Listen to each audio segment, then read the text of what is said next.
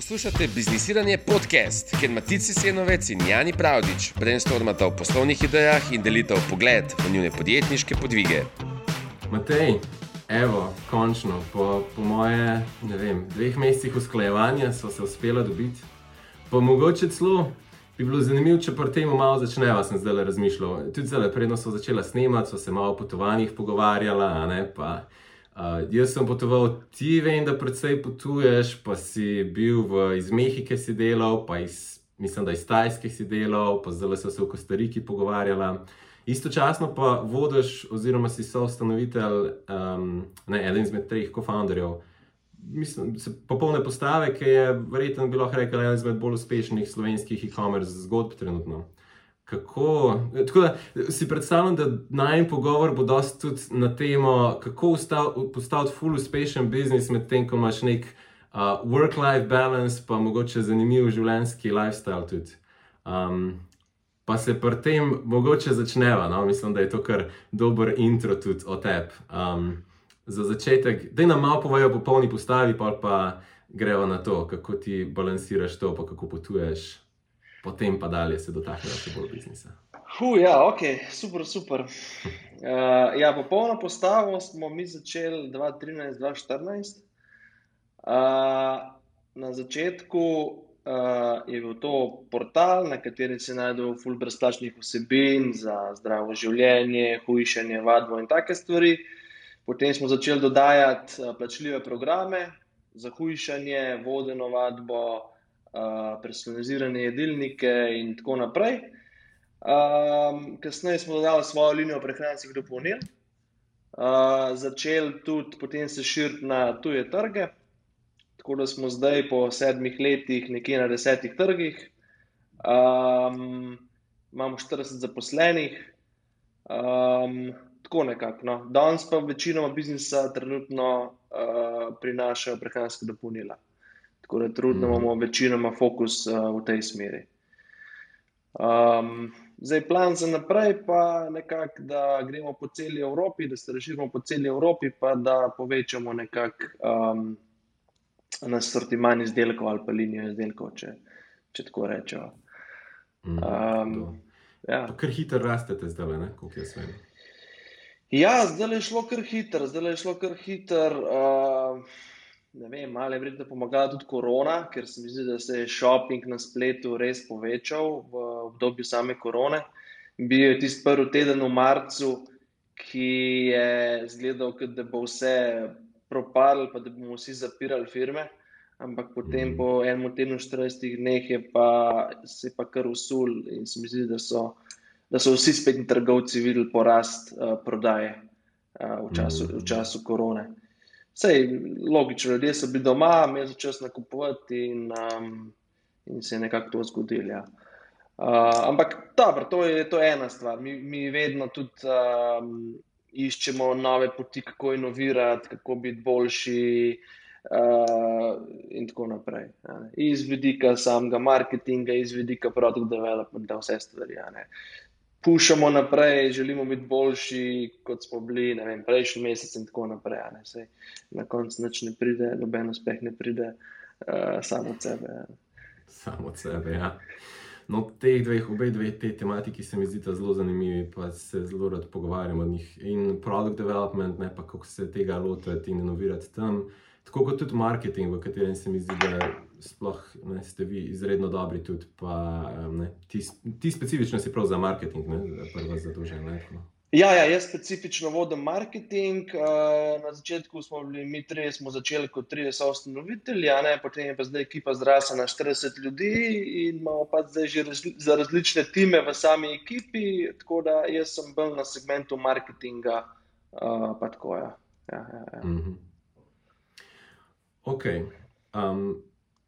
Vseh unih tematik bi se rad dotaknil. Pa če začnemo zdaj, s tvojimi potovanji pa to. Kako to balansiraš, oziroma kako ti to kaj uspeva? Se mi zdi, da eni si zelo želijo nekega takega življenjskega stila, ki lahko delaš nadaljavo, pa včasih je lahko challenging, ker si v nekem čist drugem time zonu, Tajska verjetno par ur spredaj, Mehika je par ur zadej.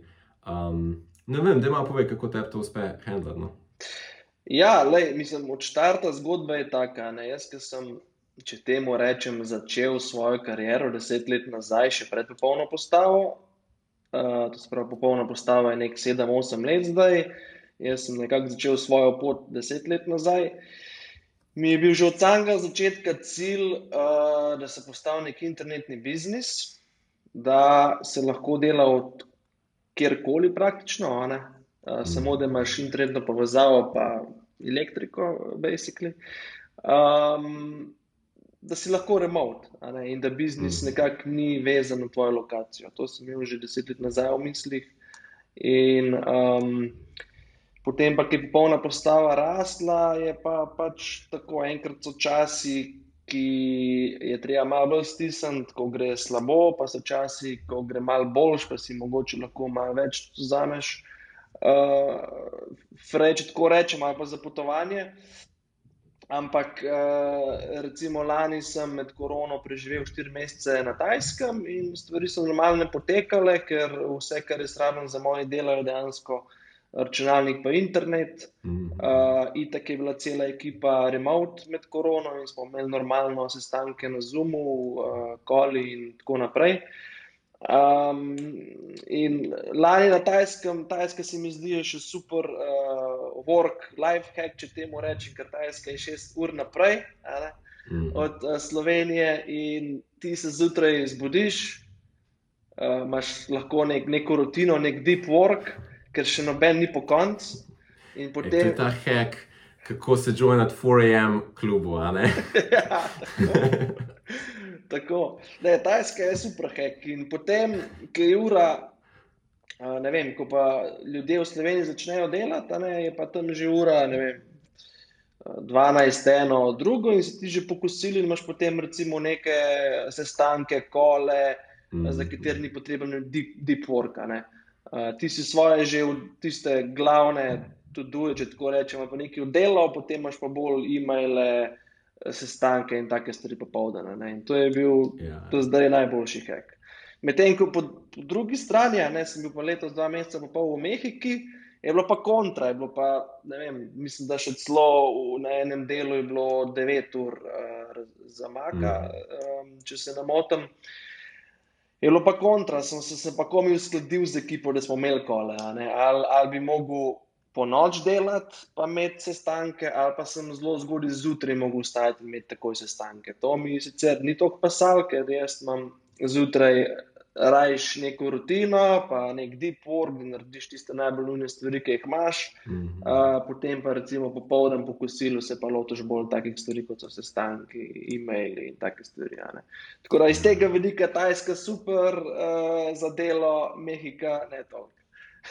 Ja, okej. Hudo. Se mi zdi, da ta delo nadaljavo lahko je ful fajn, rabiš pa neke vrste disciplino, no, vsaj to jaz vidim, zelo hiter, sej mogoče kot co-founder pač skoraj da nimaš, ali pa kot lastnik neke firme, ne, že skoraj nimaš izbire, včasih pač imaš tisto disciplino, že tako nekako imaš neke obveznosti, ki jih čutiš, ne, pa so precej močne, ampak ja, pri marsikomu pa vem, pač to moraš imeti, da še vedno, ne, potem vstaneš ali pa delaš tudi takrat zjutraj, ne, da se potem pa zbujaš, ne vem, ob 12 šele, ko se bojo vsi stali zbudili ali pa karkoli že. Ja, sigurno, pa se, veš kako je, jaz grem rad za del časa tudi zato, ker imam rad, bom rekel, ta feeling, da ti v enem kraju živiš del časa in da dejansko živiš tam. A veš, ne da si turist, pa greš za en teden, pa v enem tednu pač lahko pogledaš vse znamenitosti in to je pač to, a ne. Sem veliko raje v vlogi, da živim na enem kraju del časa, pa malo to dinamiko začutiš, imaš tudi potem neko rutino, a ne. Ker konec koncev tudi rad delam na stvareh, ki jih delam, a ne, in mi je fajn to v mojo rutino dati. Ker če pa pač trip splaniram bolj turistično, a ne, potem pa si pač vzameš dopust, ne vem, en teden, 10 dni, pa pač rečeš, lej, med tem času me ni, ne bom delal, sem na voljo samo za kakšne nujne stvari, ali pa pogledaš e-mail, pa ne vem, Slack recimo enkrat na dan, 2-krat na dan, ampak si na dopustu, a ne, to je bolj drugačna dinamika. A ne. Ampak moram reči, da mi ta dinamika, da živim recimo na drugem koncu sveta, nekaj mesecev mi zelo paše. Hudo. Ja. No, super. Evo. Tak je zdaj moj plan letos oziroma začetku naslednjega leta za Kostariko. Aha, za Kostariko boš prav bomo dobro videli. naredil. Super. Ja, januar, februar verjetno. Tako Hudo. bomo videli zdaj, kako zlafa. Načeloma meni ni problem, no.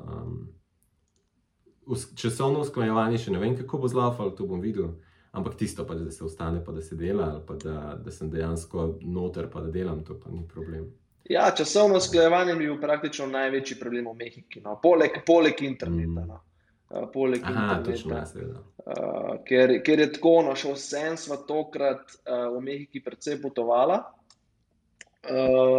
okrog in je pa tako, moraš malo naprej predvideti, kje boš imel internet, kje ni interneta in tako naprej. Ja. Ja. Ok, cool. Zdaj, da ne bova travel podcast naredila iz tega.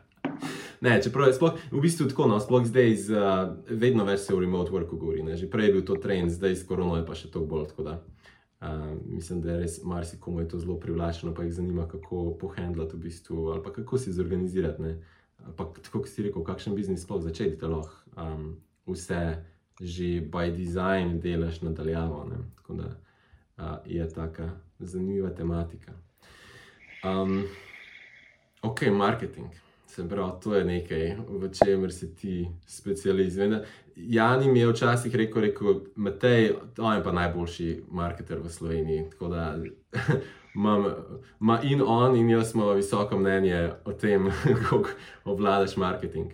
Se mi zdi, ena stvar, v čemer si ti zelo dober, je dosti delate nekih inovativnih stvari, ki v Sloveniji se jih še ne dela. Se tako en korak naprej. Mogoče kakšne stvari, ki po tujini se jih že dela, v Sloveniji pa ne vem, ker ne pridejo še do nas ali pa ne vem, so preveč drzne, pa si jih ljudje ne upajo probati ali kaj.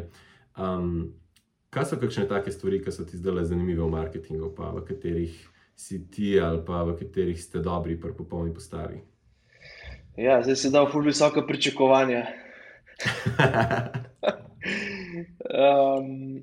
Ja, lej, ne vem, jaz se z marketingom ukvarjam že 10 let in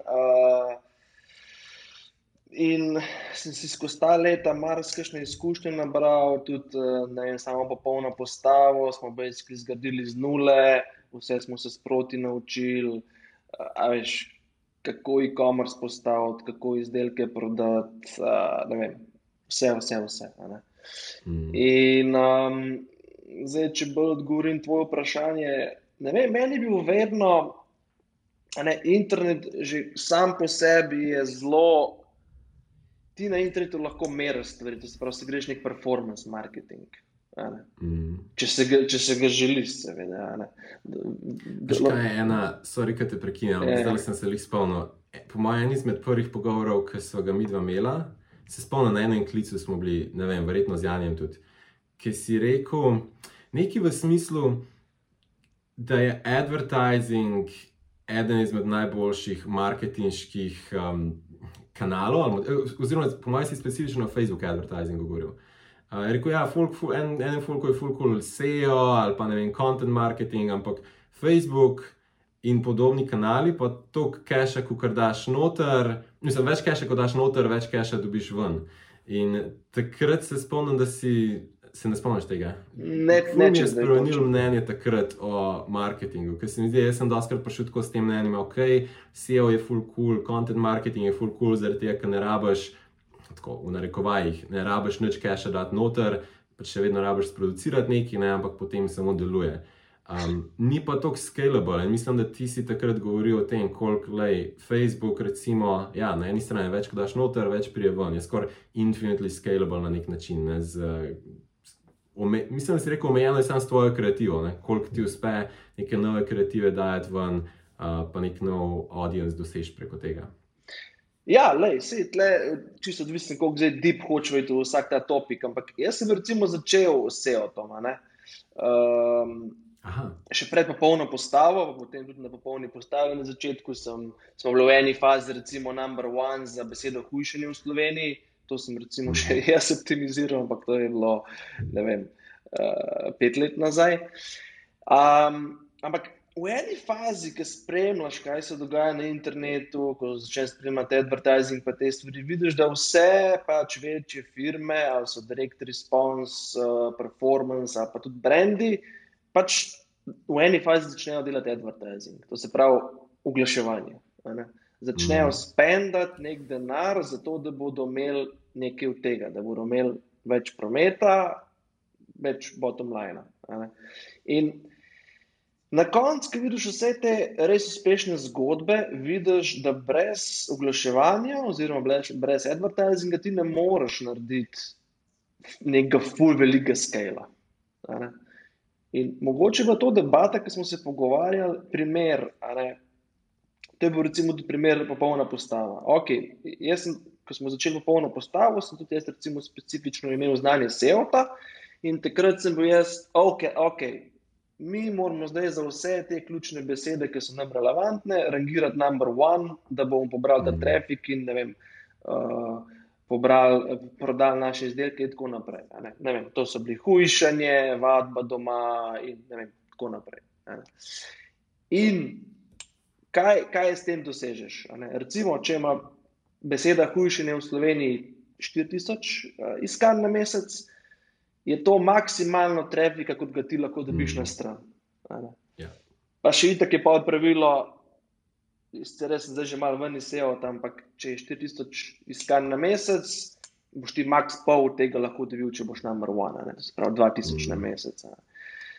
In tle je nek cap, kar ti lahko dosežeš. To je to. Ampak vse dobro, vse imamo globalno besede, ki imajo ful veliko searchov, pa potem ima še long tail, pa tako naprej. Super, vse se da narediti lep biznis iz tega. Če je recimo tvoj ekspert iz SEO, super, odlično. Tudi mi še zdaj damo veliko na SEO. Ampak ta pravi scale smo tudi mi in ostali večje firme naredili z advertisingom. Ker v eni fazi, oziroma ko smo začeli advertisati na Facebooku, Googlu in tako naprej, je pač beseda popolna postava imela več iskanj kot beseda hujšanje. In kako smo to dosegali? Ja, z advertisingom. In tega ne bi mogli drugače doseči. Tako da ja, tudi naš nekako razvoj je šel iz te smeri, začeli smo SEO-tom, zato ker sem jaz takrat poznal pa že delal, potem smo malo začeli se s Facebook oglasi igrati, ampak od samega začetka vse na performance. To se pravi, za vsak vložen evro moramo mi točno zmeriti, kaj bomo od tega imeli. Kakšen doprinos bomo imeli od tega evra. In to se držimo še danes. Čeprav smo v tem času skalali iz praktično nič ad budžeta na mesec do zdaj, lahko rečem, 500,000 ad spenda na mesec. Ja, tako. Ok. No in kaj pa, se pravi, kaj so kakšne stvari, ki jih vi delate, pa se ti zdi, da v Sloveniji niso še toliko popularni? Se res, to si me vprašal. Ja, jaz sem že od samega začetka bil velik pristaš, oziroma sem postal pristaš nekako performance, direct response marketinga. To se pravi, vsako akcijo, ki jo na internetu naredimo, jo moramo narediti z namenom, da od tega nekaj imamo. To pomeni, da ne gremo se brandinga, ker ne iščemo nekaj exposurja, da več ljudi nas bo videl, več bomo imeli od tega. Ne delamo tega, načeloma. Se pravi, se s tem sploh ne ukvarjate, ali to je tudi zanimivo vprašanje, ki se ga lahko ločeno tudi dotaknemo. Mogoče te kar dokončaj zdaj to, kar si hotel. Ja, dajva tako, ker to imam tudi na tako svojo idejo, kako jaz gledam na performance, pa na sam branding, pa tudi bo zanimivo, če to obdelava. Ampak, ja, ne vem, jaz sem, takrat, ko smo to začenjali, jaz sem takrat zelo veliko tudi v Ameriko hodil, na razne masterminde, konference, izobraževanja, workshope in tako naprej. In se tudi prek tega zelo veliko naučil o samem marketingu in tako naprej. In sem že takrat zelo spremljal, kako Amerike delajo marketing. Ne. In sem videl, da se v teh naših nišah ali pa marketih, industriji zelo uporablja long form copy. Ne.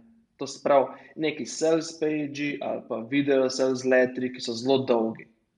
Ne vem, to je lahko 10.000 besed ali pa video, ki je dolg 20, 30, 40 minut in je zelo specifično napisan. Napisal ga je nek copywriter, ki ve, kako se to napiše. In namen tega videa je, da se nek izdelek proda. In zakaj je stvar tako dolga? Zato, ker je namen tega videa, da bo nekdo, ki nič ne ve o tebi, o tvojem izdelku, o tvojem brandu, o tebi kot osebi, karkoli, bo iz oglasa prišel na ta long form copy, ali je to sales page, ali je to video sales letter, in bo po ogledu tega, ali pa ko bo prebral, izdelek kupil. Ga bo stvar dovolj prepričala, da bo on ocenil, da to stvar rabi in bo zadevo kupil. V bistvu neke vrste impulse buy, ampak vsem, da pokonzumira ta long form copy, če tako rečem. In mi smo bili sigurno eni prvih v Sloveniji, ki smo tudi začeli s temi long sales videi, video sales letterji, in jih delamo še danes. Zelo uspešno. Ker, ja. Ja, ne, kar dokončaj. Ja, mislim, sej, ne vem, ker o teh stvarih lahko govorim, se mi zdi cel dan. Ja, ker še lahko o tem poveš. Ja, mi zdi, da je le manj poznano, ne, to, manj poznan ta tip marketinga v Sloveniji, ali pa mogoče celo v Evropi nasplošno. Ja, lej, ne vem, dostikrat slišiš komentarje, ne vem, to je ameriški način prodaje, to pri nas ne deluje. Lej, ne vem, jaz se s tem ne strinjam, ker pač na koncu je samo psihologija. Na koncu je samo psihologija človeka, in če ti pač nek tekst napišeš, v katerem ti zajameš od problema človeka in kako si prišel do rešitve, oziroma da tvoj izdelek rešuje problem, ki ga nekdo ima, in če to znaš na prav način predstaviti, boš določen procent vizitorjev prepričal v nakup. Ni nič sami po sebi ameriškega tukaj ali pa nekaj. Ne vem, ko se enkrat začneš poglabljati v sam copywriting kot skill set, to se pravi pisanje prodajnih besedil, vidiš, da tle ni nič ameriškega, ampak gre samo za neko psihologijo človeka, pa kako dejansko napisati nek učinkovit tekst, da boš nekomu uspešno predstavil izdelek. Ker se vemo, danes v poplavi raznih izdelkov moraš ti izstopati. Moraš biti drugačen. In kako to narediš? Ja, to lahko narediš z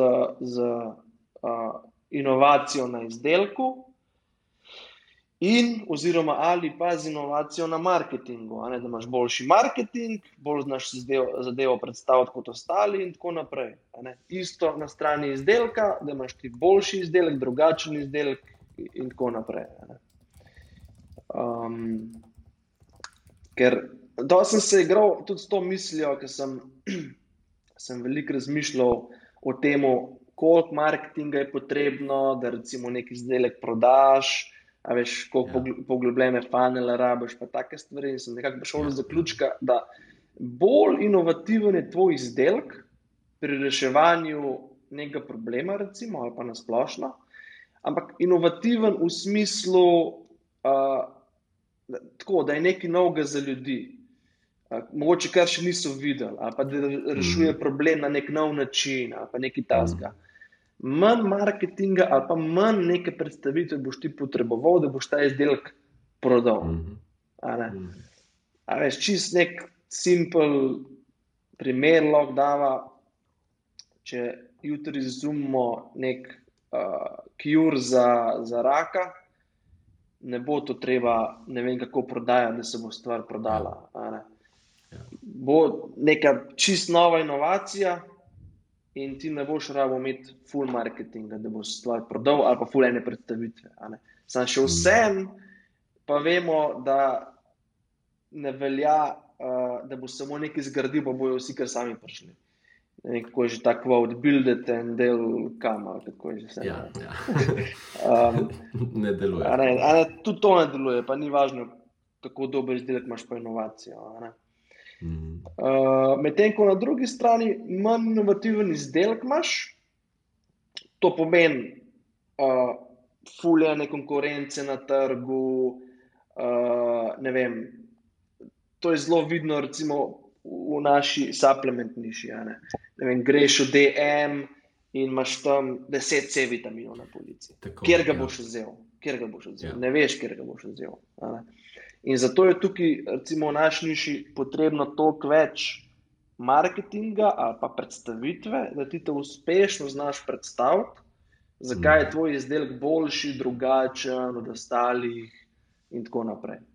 Ampak se mi zdi, da je to nek tak framework ali pa ideja, ki bi veljala za vse izdelke. Bolj je izdelek inovativen, manj marketinga potrebuješ, manj izdelek inovativen, več marketinga potrebuješ oziroma predstavitve. Ja, to se mi zdi, da si super povedal. Ena stvar, ki mi je zelo zanimiva pri tem principu, je tudi, zdaj zadnje čase jaz se z VSL-ji, se pravi z video sales letterji, prej nisem nikoli tudi nič kaj ukvarjal ali pa nič spoznaval. Zdaj v zadnjih časih malo več, pa sem gledal dosti nekih primerov tega, ne? In je ena stvar, ki mislim, da je ful ključnega pomena klale, je tudi to, da če ti hočeš, da nekdo dela 40-minuten video, gleda 40-minuten video, mora ta video biti na nek način ful zanimiv, ne? Ker attention span je izredno kratek, ne? Navajeni smo danes na TikTok, ki so 30-sekundni videi. In to se mi zdi ful tak dober mastery, kako v bistvu te najboljši VSL-ji, ki sem jih videl, so tako kakor najboljše serije na Netflixu. Ker tako, z vsakim stavkom buildajo nek curiosity ali pa nek tak tension znotraj videa, da si tako, kaj bo pa zdaj naprej? Ok, res moram pogledati do konca, ki zdaj me pa res zanima. Isto, res ka Netflix, tako, moram pogledati naslednjo epizodo, ker me zanima, kaj se je zgodilo. Tako da, to res, te, ki so res mojstri tega, ali pa ki ste mojstri tega, ne moraš kar, to je že tako malo hulijastina. Če sem prej rekel, da je najbolj pogost komentar na te stvari, ne vem, to je ameriški način, pa ne deluje, je mogoče drug najbolj pogost komentar, a ne bilo bolj smiselno, da bi te videi dolgi 1 minuto pa 2 minute. A ni to predolgo pa preveč dolgočasen, pa jaz vedno rečem, noben content, ali je to video, ali je sales letter, ali kakor, ni predolg, je samo predolgočasen lahko. Točno. Je lahko samo preveč boring. Zato, ker noben, ki gleda serijo, ne reče, da je predolga. Ko gledaš neko serijo na Netflixu, to mislim namreč.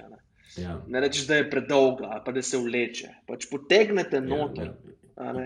Ker se je to spisali pač, ne vem, neki pisci, ki vejo, kaj delajo. In tudi veliko teh boljših copywriterjev, ki pišejo v VSL-je in to, veliko teh elementov uporabljajo iz serij, iz dokumentarcev, iz filmov.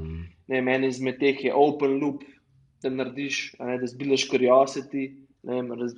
Recimo na začetku, se pravi, začetek sales page ali pa začetek VSL-ja se imenuje lead v copywriting žanru, to je ponavadi par 100 besed. In je zelo tako, v tem prvem delu moraš ti največjega curiosity zbuildati. Ker, zakaj? Logično. Oseba, danes imamo attention span ful kratek in oseba rab na začetku, ti rabiš osebo na začetku hookati, da zbudiš curiosity, da jo zanima za naprej. kaj je naprej. Ker če je ti v 10 sekundah ne boš prepričal, da imaš nekaj uporabnega za to osebo, bo oseba zaprla tvoj video, tvoj page in bo šla naprej.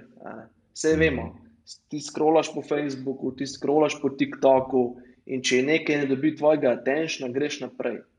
Ker danes na internetu je vse zgrajeno okrog attentiona. In ti, če hočeš zgraditi uspešen internet biznis, moraš znati dobiti attention. Ja, kje sem ostal? Ok, potem pri VSL-ju, ja, v teh prvem delu, ki se imenuje lead, ti ponavadi narediš par open loopov, se temu reče, ker v bistvu poveš, v bistvu samo to, da poveš, kaj boš ti vse razložil in povedal naprej v videu. In če to znaš na dosti zanimiv način narediti, si nekoga že dovolj hukal, da ga zdaj zanima, kaj boš ti imel naprej zapovedati. Yeah. In to je, in pri copyu ali pri advertisingu je samo to cilj. Recimo, če imam jaz oglas, cilj oglasa ni, da jaz že v samem oglasu prodam izdelek. Cilj oglasa je samo to, da nekoga prepričam, da zdaj klikne, da dobim attention, da zdaj klikne in pride na moj sales page, ki ga že seveda filtrira in malo pripravi na vsebino, ki bo na sales pageu ali pa na VSL-ju. Potem, ko je pa na VSL-ju, ti imaš headline, naslov zgoraj. In spet, namen naslova ni to, da prodaj izdelek, ampak namen naslova je spet samo to, da prepričaš osebo, da bere naprej. In tako naprej potem po copyu. In ja, najboljši copywriteri ponavadi potem stalno neke open loope dajo na to copy. Se recimo, kako je pri serijah, če gledaš serije na Netflixu, kako naredijo open loope. Ja, direkt, ko se neka epizoda zaključi, se neka akcija že začne. Ja.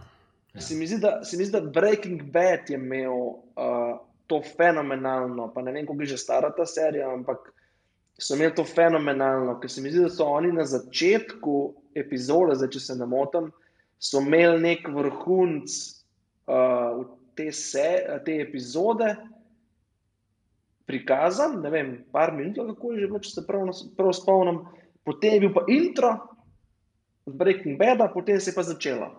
Ampak te je že tisti začetek, je bil nek tak, v copywritingu se to tudi reče, ne vem, juxtaposition recimo, je tak primer, ki recimo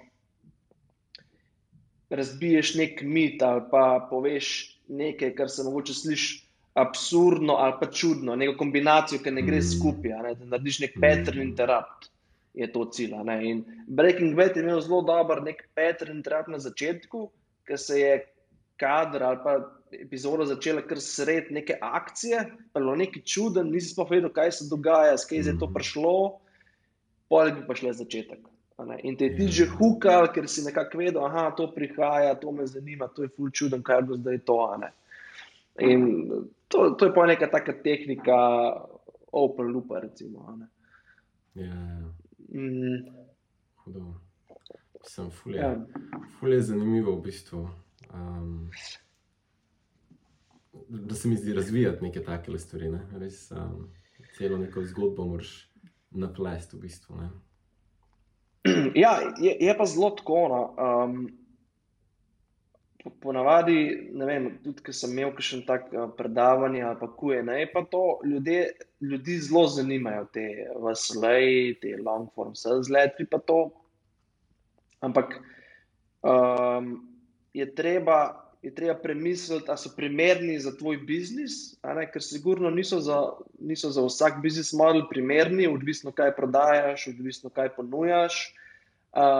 To mi zelo ostali iz knjige, ki jo vsem priporočam, Ready, Fire, Aim, ki govori o tem, ko gradiš firmo, od samega začetka, pa potem, ne vem, od nič do milijon, milijon do 10 milijonov, 10 milijonov do 50 milijonov in tako naprej, so različne faze biznisa, ampak en chapter noter je se mi zdi zelo dober, ki govori o tem, da moraš ti za točno tvoj biznis model pogruntati oziroma najdati najboljši primeren selling strategy, mislim, da on to imenuje. Katera strategija bo za tvojo prodajo najbolj delovala? In se mi zdi, da za naš segment health, fitness, wellness, supplements, je long form copy, sales page, VSL najbolj primerna strategija, če mene vprašaš. Po eni strani zato, ker je to konkurence na trgu in ti rabiš toliko ene predstavitve, da poveš vizitorju, obiskovalcu, zakaj je tvoj izdelek boljši od ostalih, zakaj tvoj izdelek rešuje problem, ki ga mogoče konkurenca ni, in tako naprej. In to vse, in to imaš potem vse priložnost narediti v tem long form copyju, če seveda pravilno strukturiraš, da je stvar dovolj zanimiva. Ja.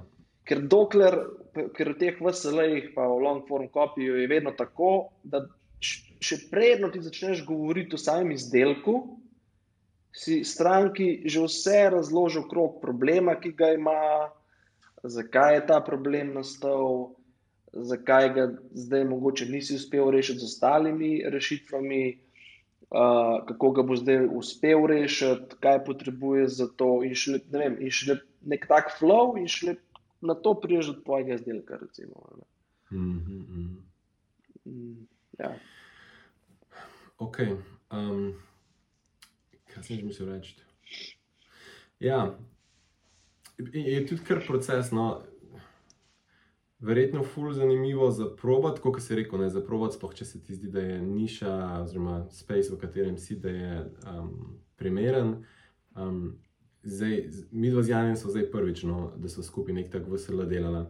In je kar proces, ne, v primerjavi s copywritingom, ki je malo lažji, ker lahko ti zelo enostavno je tweakati stvari, ne. Pač v copywritingu je tako, dajmo nekaj spisati, pa če ne deluje, v redu, bomo pač spisali malo drugače, pa bomo popravili headline, pa bomo popravili neke detajle sem pa tja, ali pa čisto novo spisali, kakorkoli je relativno hiter pa ugoden proces. Medtem ko pri VSL-ju, no, zdaj vi imate verjetno in-house ekipo, pa se verjetno tudi to malo hitrejše vse skupaj lahko obrne. Dokler pa nimaš neke zverzirane ekipe za to, ne, je pa, pol moraš pač le to dati posnet in zdaj težko tam sam pol potvikaš en mali del videa. Saj se da, ampak je mnogo več nekega dela, tako da...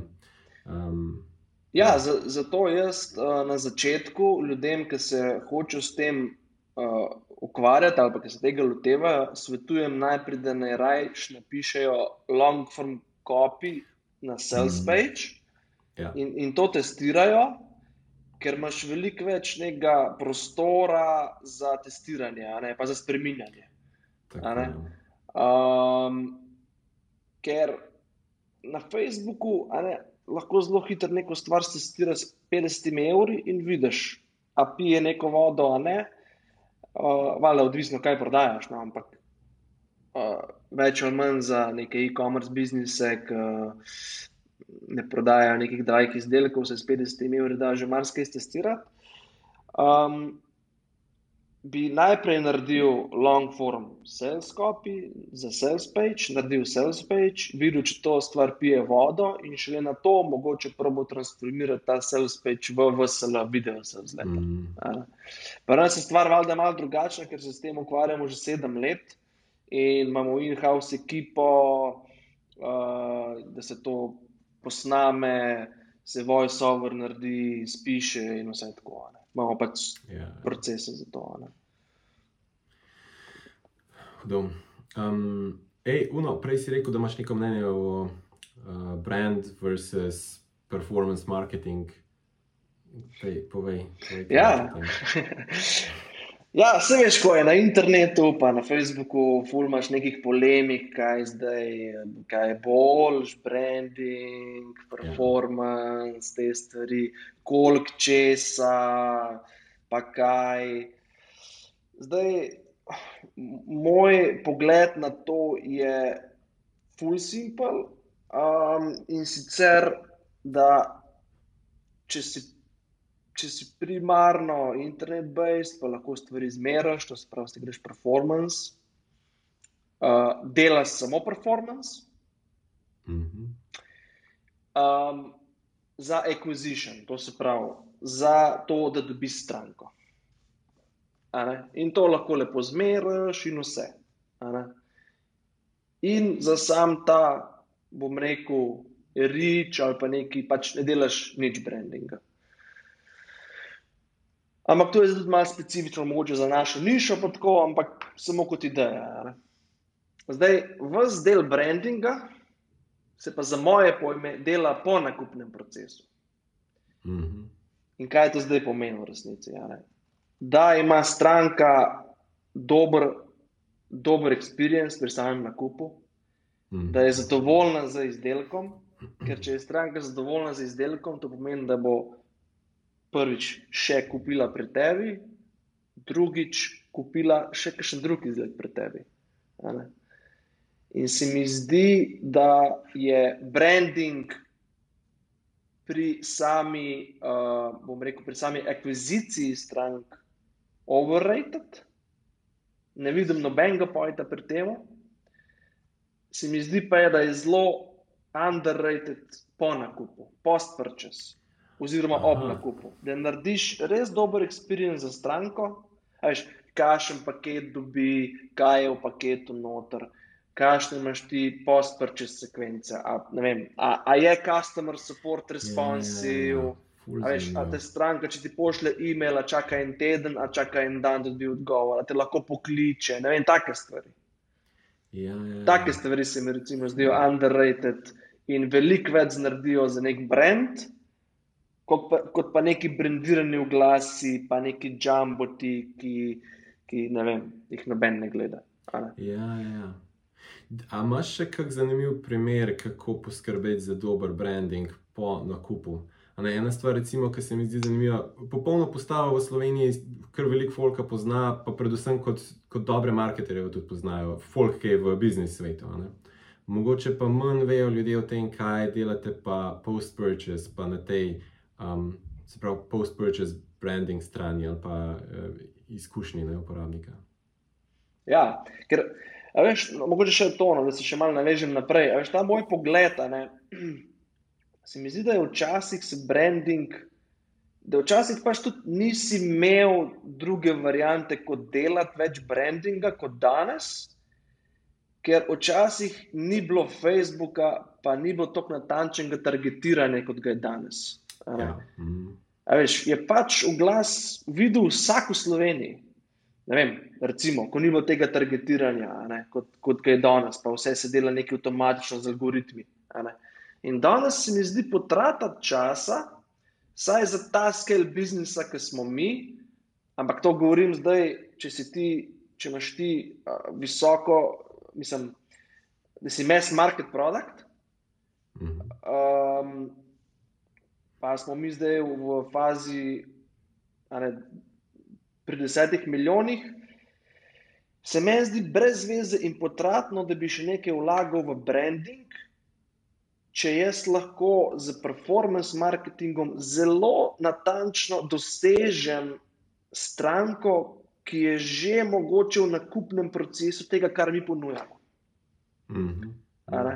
Ker recimo, da dam konkreten primer, kako hitro vidiš, kako Facebook algoritem deluje. Ti boš na Facebooku 3-krat kliknil na en page, ki ne vem, prodaja kozmetiko.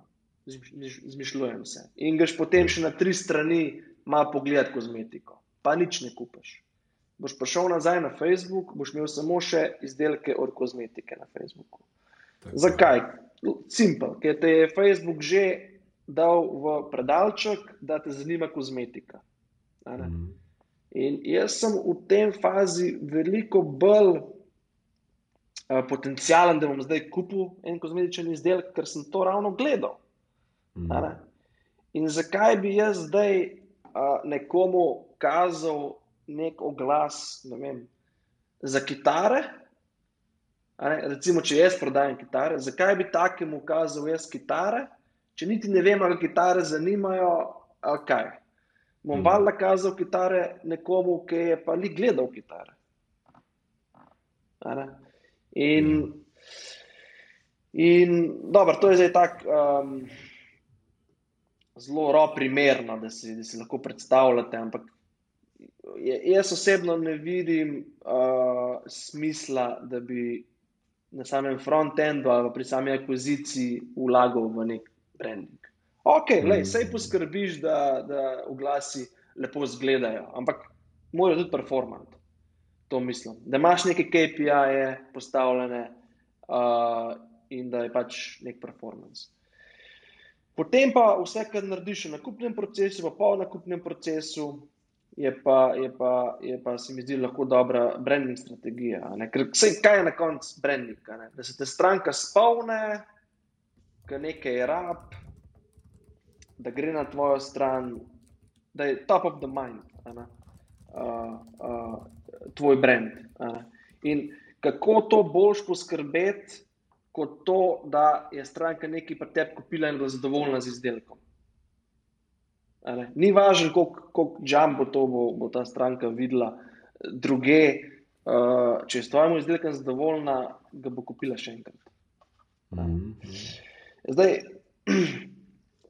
ta vprašanje, ki si rekel po nakupu, kaj se vse lahko dela, mi imamo tudi če sami veliko stvari tukaj za narediti, daleč od tega, da bi bili lahko nek ful dober example, kako se to dela post-purchase, imamo še zelo veliko stvari za spremeniti, ampak lahko čisto tako idejno grejo čez par stvari, da je nakupni proces simple, da stranka lahko da naročilo, to je pač neka taka, to sploh ne bi rekel, da je to nujno, to je bolj kot neka minimalna higiena, da je checkout tako narejen, da stranka normalno da naročilo, ker še danes velikokrat vidiš v kakšnih spletnih trgovinah, ko mora stranka najprej narediti uporabniški račun, predno lahko da naročilo.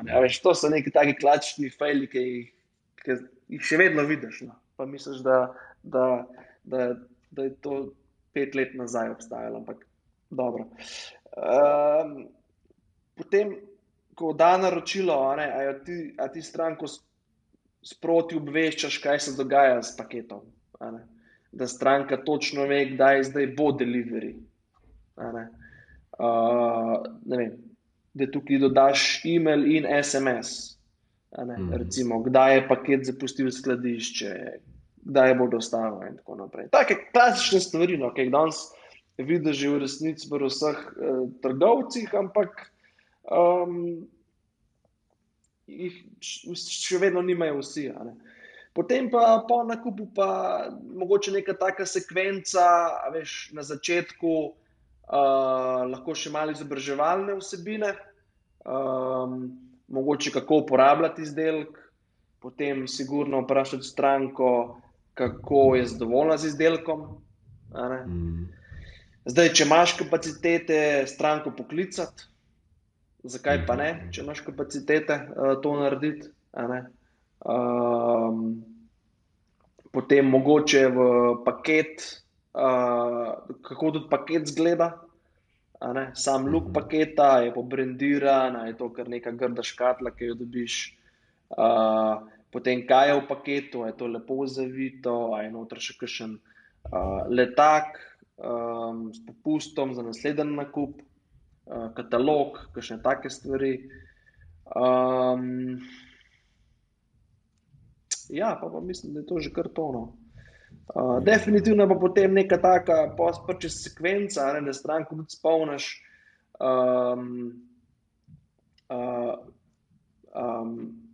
k ponovnemu nakupu, ali istega izdelka, ali podobnih izdelkov in tako naprej.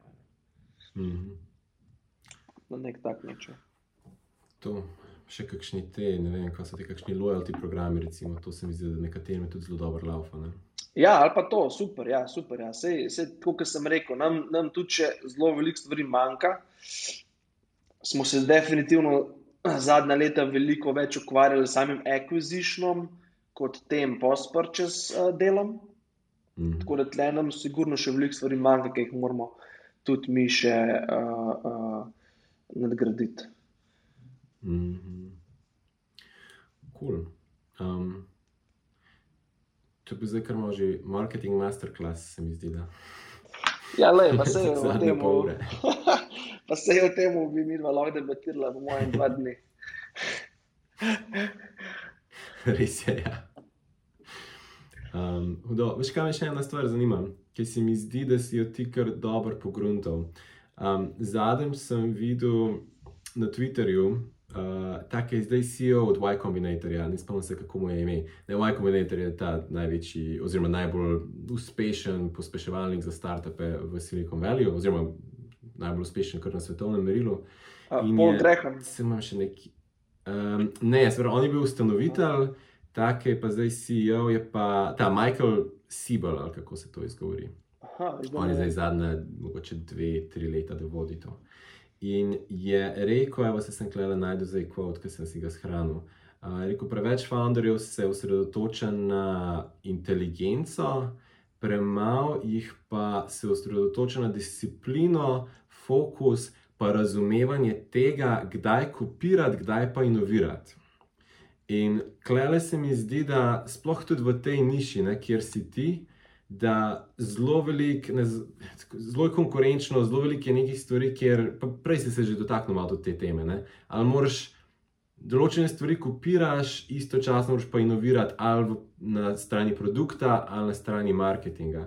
Me zanima, kako ti gledaš na to, a veš, kdaj kopirati, kdaj inovirati, pa kako se tega lotevaš? Ja, jaz sem že od samega začetka, ker sem se nekako začel s podjetništvom, če tako rečem, ali pa na svoji poti, sem nekako iskal priložnosti, ko sem videl, da nekdo dela neko stvar, ali pa, ne vem, nek biznis, ali pa nekaj, ampak sem videl, da bi jaz to mogoče lahko boljš. Ne vem, ali da bi lahko naredil boljši marketing, ali da bi naredil boljši produkt, ne vem, videl sem neko priložnost. Da bi se to dal narediti boljš. Čistko, simpel. In tudi na koncu ideja popolna postava je tako ratala, ne? Ker, kot sem že omenil, veliko sem hodil v Ameriko in sem videl, da je bilo in v Ameriki in tudi takrat že v Evropi, ne vem, Nemčija, Francija, je bilo zelo veliko teh, bom rekel, influencerjev ali pa osebnih, kako se že reče, podjetij, ki so bile zgrajene okrog osebnega brenda, če tako rečem. To se pravi, da je neka oseba spokesman ali pa da je neka oseba, kako se reče, pač izpostavljena. Front face, ne? Front face, tako. In tega v Sloveniji še ni bilo. Noben se ni lotil na tak način, ko smo se mi takrat 2013-2014. Da je bil v bistvu Miha, co-founder, kot strokovnjak, osebni trener, izpostavljen na način, da je bil v videih, da je on, bom rekel, predaval, da je on na svete, kazal vaje, na zelo tak oseben način. In tega takrat v Sloveniji še ni bilo. In jaz sem bil takrat tako, zdaj, ali to v Sloveniji ne deluje, ali pa to še noben ni probal se to resno lotiti na tak način. Pa smo rekli, dajmo probati. Tako, enostavno je tako bilo. Pač bili smo skeptični, kako to še ni. In smo probali in stvar je pila vodo. Takrat. Ampak ideja je bila ta, ker jaz sem to nek videl v tujini in sem rekel, jaz mislim, da mi to lahko naredimo pri nas. In še dostikrat danes vidim kakšne ideje, ne vem, itak moj pogled je večinoma iz marketing vidika, ker se s tem ukvarjam 10 let in pač veliko funnelov pregledam, veliko adsov pregledam, veliko biznisov pregledam in dostikrat vidim nek ful zanimiv izdelek ali pa nek ful zanimivo inovacijo, pa si rečem, tole bi pa znali mi boljš marketing narediti, recimo. Ali pa tole bi mi nekaj znali boljš. In takrat jaz to vidim kot mogoče nek opportunity. Zdaj, ali na to smiselno skočiti ali ne, so pa še druge stvari, a ne? Ker to, da nam je zdaj uspelo popolno postavo zgraditi do, ne vem, 10 milijonov prometa, pa 40 zaposlenih, je bilo pač leta dela, a ne? In danes ne bi skočil lih na vsak opportunity, ki ga vidim na tak način, a ne? Ampak začetki so bili tam, a ne? Ker smo mi rekli, ok, tole vidimo, da dela v Ameriki, tole vidimo, da dela v Nemčiji, mislim, da mi neko tako stvar lahko naredimo v Sloveniji. Sam to je bilo na začetku.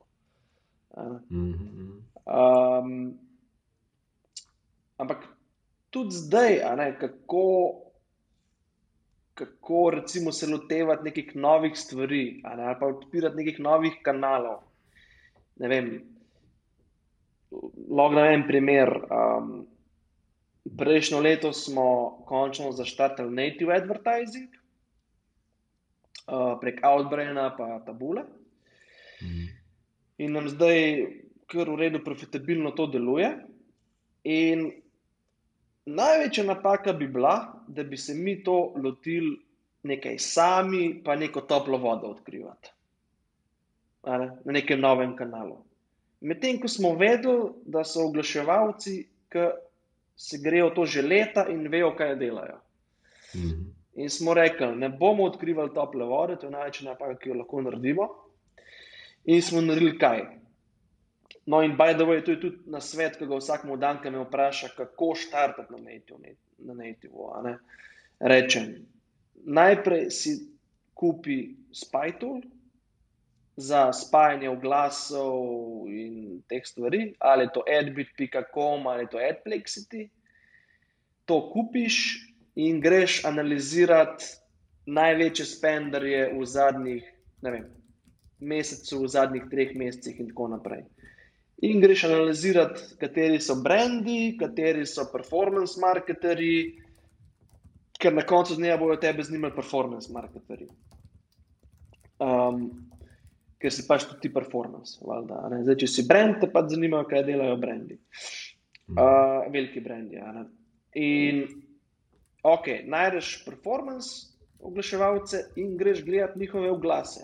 Greš gledati njihove landing page, greš gledati njihove funnele. In ko si to naštudiral, ko si jih najdel vsaj 10, analiziral, videl, boš najdel neko skupno točko, da verjetno imajo vsi zelo podobne landing page. Ali pa, bom rekel, na podoben princip narejene. Je neka rdeča nit, pri funnelu, pri adih in tako naprej. Ne? In potem ti to probaš replicirati za svoj biznis, za svoj funnel, za svoj izdelek. Ker je veliko večja verjetnost, da bo stvar tako delovala na tak način, ko boš v bistvu swipnul, se temu reče v marketinških ali pa copywriterskih vodah, boš swipal neko marketinško idejo in jo boš prilagodil za svoj funnel oziroma za svoj izdelek. In bo veliko večja verjetnost, da bo stvar delovala, kot pa če boš šel odkrivati toplo vodo. Ker največja napaka, ki jo določeni advertiserji delajo, je to, da imajo recimo neke uspešne kampanje na Facebooku in zdaj mislijo, da bodo z istim funnelom prodajali na native. Primer. Ali pa, ja, pač no-go, to pač ne bo šlo. To sta dva čist druga kanala in to ne gre tako. Zanimivo, ja. Ker bi si rekel, da boš tako najlažje na hitro testiral, ne? Pač, če že imamo funnel postavljen, da imamo samo ad se zamenjati. Pa... Mislim, ja, lahko probaš, samo sam... Ja, se to pravim. Bi bila prva misel tako, ne? Da je to najbolj enostaven, da testiraš, če ti native laufa, ampak je pa v bistvu prideš, stranke so verjetno zelo drugega tipa, mindset, v katerem so stranke, je zelo drugačen, ne? Ja, zelo razumem ta razmišljanje. Ok, imam en funnel, ki mi dela na Facebooku, dajmo to probati dati na druge traffic networke. Ja, makes sense, ampak prej se treba pozanimati, kakšni funneli sploh delujejo na teh networkih. To se mi zdi, da je ključno. Zato, ker na Facebooku vsi vemo, da je najbolj warm traffic, kar ga ti na internetu lahko dobiš. dobro, poleg nekih email baz ali pa nekaj. Medtem ko native je en izmed najbolj cold trafficov, ki jih ti dobiš na internetu. In se temu primeri tudi CPM in CPC-ji. In je sama dinamika zelo drugačna. In zdaj se lahko recimo navežem na to, zakaj mi delamo long form copy, je zato, ker sem že prej omenil, da long form copy je namen tega, da nekega čist skladnega obiskovalca spremeni v kupca. In v teoriji long form copy, dobro, tudi v praksi, ker mi vključujemo na nativu, ne bi long form copy delal povsod. Na nativu, na Googlu, na Facebooku in tako naprej. Sam valjda je pa potem tudi pol so določene bom rekel, cake na vsakem advertising networku, da pač pogruntaš, kako deluje, pa kako optimizirati, kakšne oglase narediti in tako naprej. Ja, veš kaj sem se spomnil tudi zdaj, ker so se o tem pogovarjali. Nekaj, kar sem tudi pri tebi ful opazil, ta način razmišljanja. Kako na eni strani imaš zelo močne principe za to, kaj tako taktično, kaj deluje, ali pa neki koncepti, ki delujejo, ali pa neki approachi, kako se lotiti temu. Se mi zdi, da imaš precej močno prepričanje o tem, kako se je treba nečemu lotiti. Ali pa tako, kot si rekel, branding versus performance. Tako, to je nek, kako bi temu rekel, taktično, kako na to gledaš, ali pa tudi strateško, kako na to gledaš. Istočasno imaš pa si pa zelo humble glede tega, ker pač ne moreš vedeti, se pravi, glede tega, kaj dejansko stranke, kako se bodo stranke na nekaj odzvale. In to mislim, da je napaka, ki jo zelo veliko marketerjev, mogoče predvsem manj izkušenih marketerjev dela, da kar predvidevajo ali pa ugibajo, ja, tole bo delovalo ali pa ono bo delovalo. Medtem ko, ne vem, kadarkoli sem jaz tebe za kak nasvet vprašal, vem, da vedno, ja, pri teh nekih approachih k eni stvari si imel zelo močno mnenje, to moraš tako pa tako testirati, ali pa to deluje, to ne. Medtem ko pride do nekega odziva stranke, ali pa kaj bo palil, kaj ne bo v neki niši, je pa tvoj odgovor vedno, ne vem, to moraš testirati, nemogoče je reči. In to se mi zdi zelo dober. Mogoče težko na začetku kariere tako razmišljati, ali pa veliko ljudi dela to napako. Je pa, mislim, da dober tak pravilen način razmišljanja, če hočeš neke rezultate doseči. Ja, ne vem, kaj ti rečem, ampak doskrat pride kdo do mene, ne vem, pa me kaj vpraša za kakšen nasvet ali pa kaj, ampak ne moram mu dati točnega odgovora. Takrat je boljše, da nisi pol smart ass, veš, ampak da rečeš, pač ni odgovora na to, testirati moraš. No, sej to, ja, jaz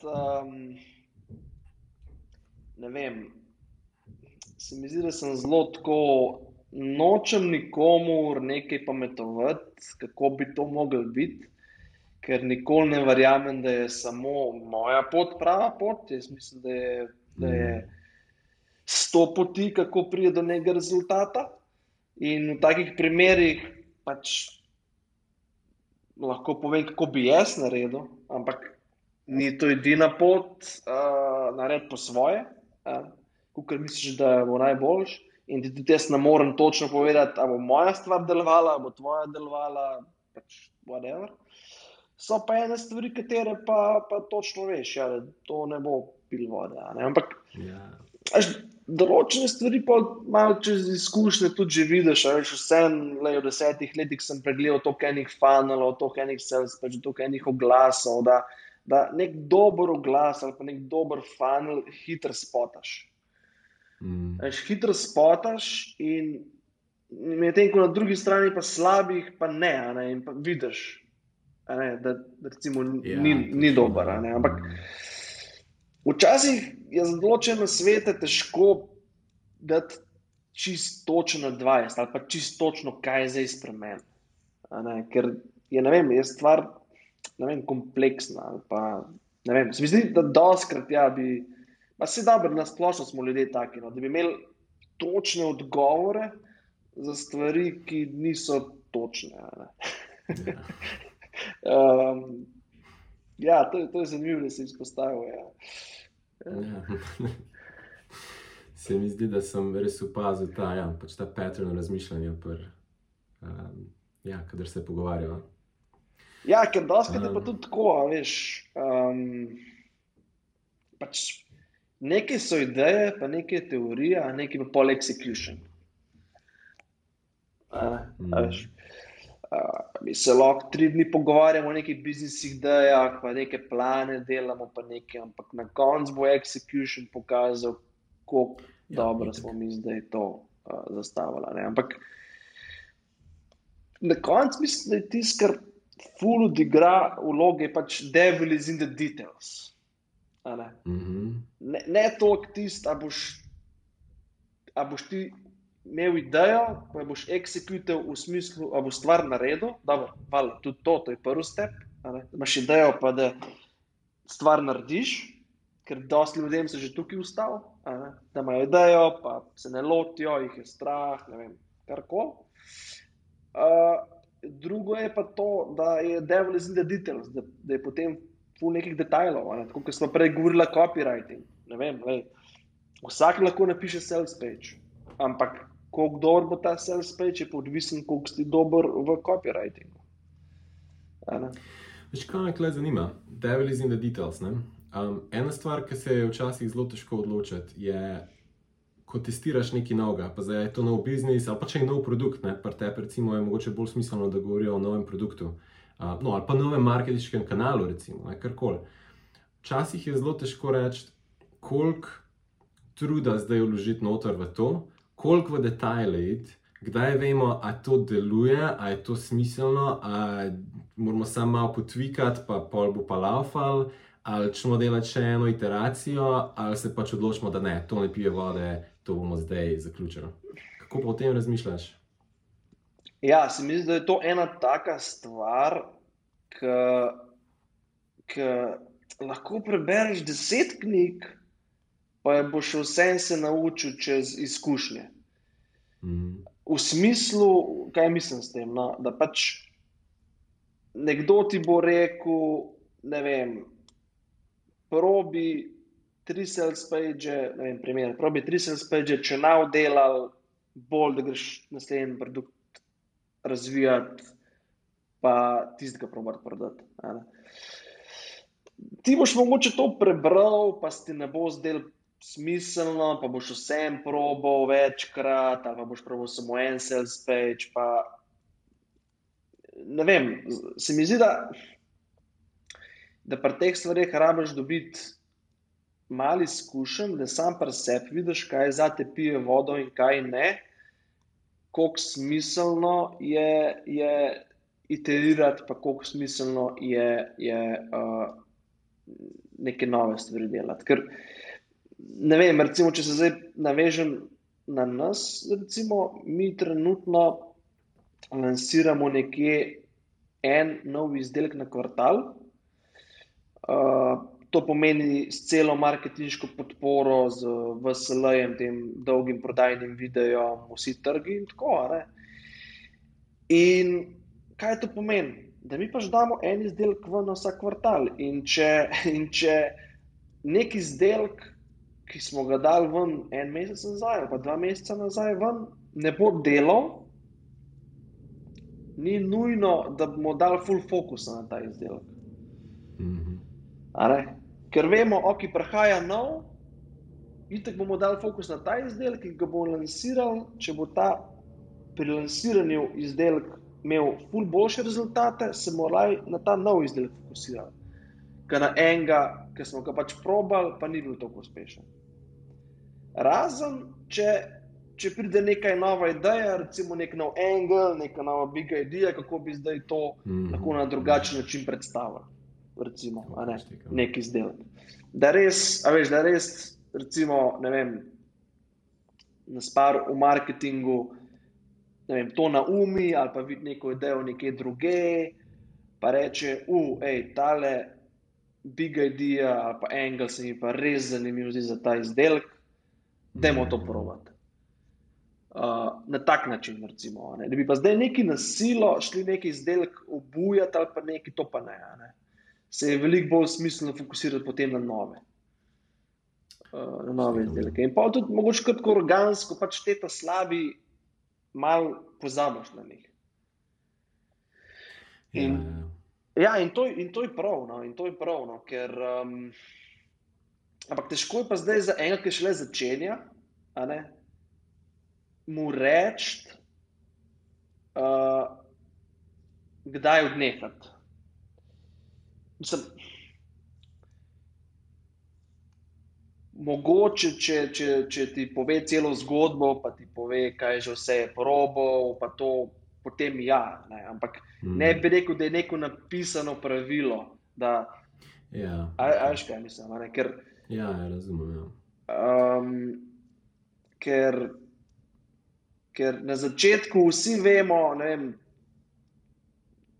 ker sem jaz štartoval stvari, pa to je bilo še pred popolno postavo, pa na začetku popolne postave, ker sem še druge stvari delal, sem pač delal vse povprek neke projekte, to nismo vedeli, ok, iz tega, nič ne bo iz tega, itak ne veš, loviš se, delaš, tavaš v temi,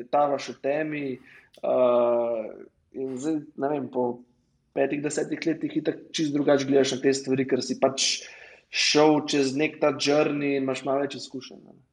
Na začetku pa tudi, I guess, je to vse proces učenja. Ja, verjetno res, ja. Pol s časom neko intuicijo razvijaš za to.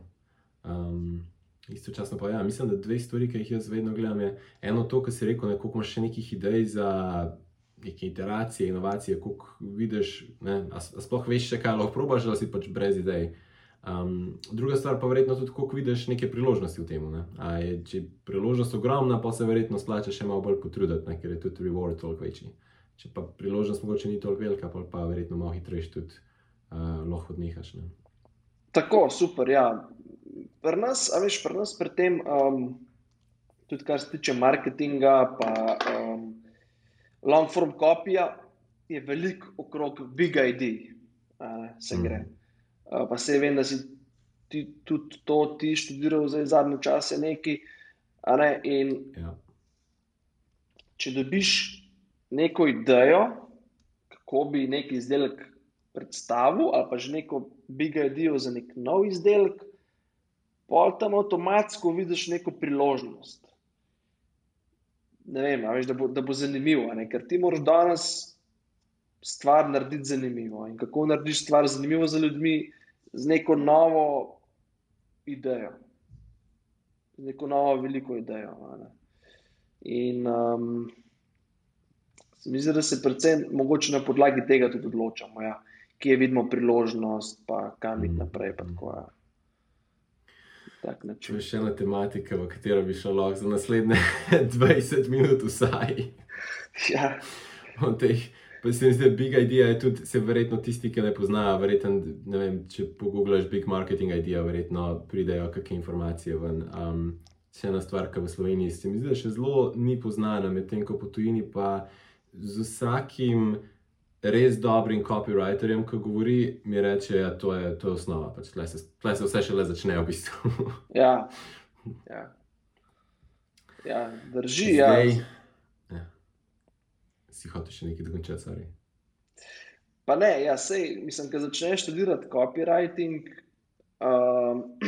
žalskrat, tudi jaz na samem začetku, mi je bil copywriting zelo nezanimiv, ker sem mislil, to je neko pisanje teksta, neki, ne vem, gor dol, ampak na koncu, ko se začneš s tem skillsetom, ko začneš razvijati ta skillset, vidiš, da je 3/4 copywritinga pač research. Da ti dobro zresearchaš tvoj izdelek, tvojo ciljno stranko. Kako, da zresearchaš vse pain points tvoje trenutne stranke, vse benefite, ki jih želi imeti, desires, ne vem, potem kako je tvoj izdelek drugačen, boljši od ostalih, in take stvari. In potem, kako lahko okrog tega zgradiš neko novo idejo, ki ljudem še ni bila predstavljena. Da na nek nov način rešiš njihov problem, recimo, ali pa, ne vem, bilo kaj. Ker mi danes v trenutnem svetu smo zelo naravnani na novosti. Se vidiš, na Netflixu imaš kaj, vsak dan nove filme, ne vem, vsak teden. Stalno, mi smo wired, zvezani smo na novosti. In ti boš težko nek consumer product, razen če ni commodity, prodal neko staro idejo. Mora biti nekaj novega. Nekaj novega zanimivega. Ja, to je res cel science, v bistvu ta copywriting. Jaz sem bil isto na začetku, pa sem rekel, ti pisanje teksta, odpreš dokument in začneš pisati in skušaš v tem tekstu prodati in to je to. Ampak če se resno lotiš copywritinga, je to zelo, zelo drugačen proces, ki ima še veliko drugih nekih točk, predno sploh odpreš en dokument pa začneš pisati. Ja, ko sem se 10 let nazaj začel spoznavati z marketingom, z online marketingom, pa to mi je bil copywriting najmanj zanimiv od vseh, ker takrat sem mislil, jaz rabim samo trafik dobiti na stran, pa bo super, pa se bo prodajal. Zato sem takrat začel s SEO-tom, ker kot sem na začetku omenil, je zastonj, čeprav vsi vemo, da ni zastonj, ker vse moraš čas vložiti, pa ne vem, tudi plačati za kakšno stvar, ne vem, ali je to offsite SEO, backlinki, ali so to članki, bilo kaj. Ampak bolj sem se izobraževal v smer marketinga, bolj sem videl, koliko pomemben je copywriting. Zato, da ti razumeš svojo stranko sploh in kako zdaj predstaviti tvoj izdelek ciljni stranki. In sploh pa, če hočeš narediti nek scale podjetja online, je copywriting osnova, drugo, tak največji skill za marketing, bi pa rekel, je pa potem media buying. Ker še vsem ti imaš lahko najboljše copy na svetu, ampak če ne bo nobenega obiskovalca gor, se ne bo nič prodala. Ja, tako, to je malo chicken and egg problem. Na eni strani nujno rabiš traffic, na drugi strani pa če plačuješ za traffic, pa nič ne prodaš, pa si pa še manj naredil, ne? Pa še bolj zgubo delaš. Ja, čeprav meni so tudi zelo dobre te ideje, mislim, da se ne vem, to Ryan Deiss je prvi v tem govoru, ampak se je zelo taka simpel ideja. Traffic ni nikoli problem. Ti boš traffic vedno dobil, če boš imel dovolj dober offer. Ker če boš ti imel najboljši offer na svetu, ga rabiš dati samo na ClickBank in ostalim to povedati, affiliatom, in bodo oni zate traffic vozili. Ampak kaj ti pomeni, da je najboljši offer, da se bo boljš prodajal kot ostali offeri na ClickBanku. ClickBank, zdaj ste, ki ne vejo, je pač marketplace za infoprodukte, na katerem ti lahko kot zdaj ali creator, kot ustvarjalec nekega infoprodukta, ne vem, recimo, da imaš nek kurs, nekaj učiš, lahko daš na ClickBank in gor prodajaš prek te platforme svojim obiskovalcem, poleg tega so pa gor še affiliate marketerji, ki stalno iščejo neke dobre ofere, neke dobre ponudbe, da bodo oni oglaševali tvoj izdelek in od tega dobili provizijo. In najboljši oferi na spletu nikoli nimajo problem s trafikom, ker če je najboljši offer, ti rabiš samo affiliate program in bojo affiliati že poskrbeli, da boš ti imel toliko trafika, da ga ne boš mogel skenirati. Brez skrbi. To je tak zanimiv food for thought, no, da v resnici trafik ni nikoli predrag, samo tvoj funnel je preveč šibek. Ja, to res je. Ej, Matej, 1:20 že greva, že snemava. Tako da ne bo predolga, jaz mislim, da za danes zaključiva počas. Jaz imam še zapisanih vsaj 10 vprašanj, čez katere bi lahko šla, tako da bomo naredili enkrat drugi del podcasta, če se bo želel pridružiti. Za danes pa, ne vem, razen če je še kaj, da bi rad delil še kakšna zadnja misel, če ne pa počas zaključiva. Ne, lej, super z veseljem, vse sem rekel, mi da bi lahko debatirala to 2 dni skupaj, pa še ne bi vse povedala. Tako da, lej, z veseljem delim stvari. No. No, da bes, ful dobro. Tisti, ki se hočejo od tebe še več naučiti, mislim, predvidevam, da zaposlujete tudi kaj, če vedno iščeš kakšne dobre marketerje.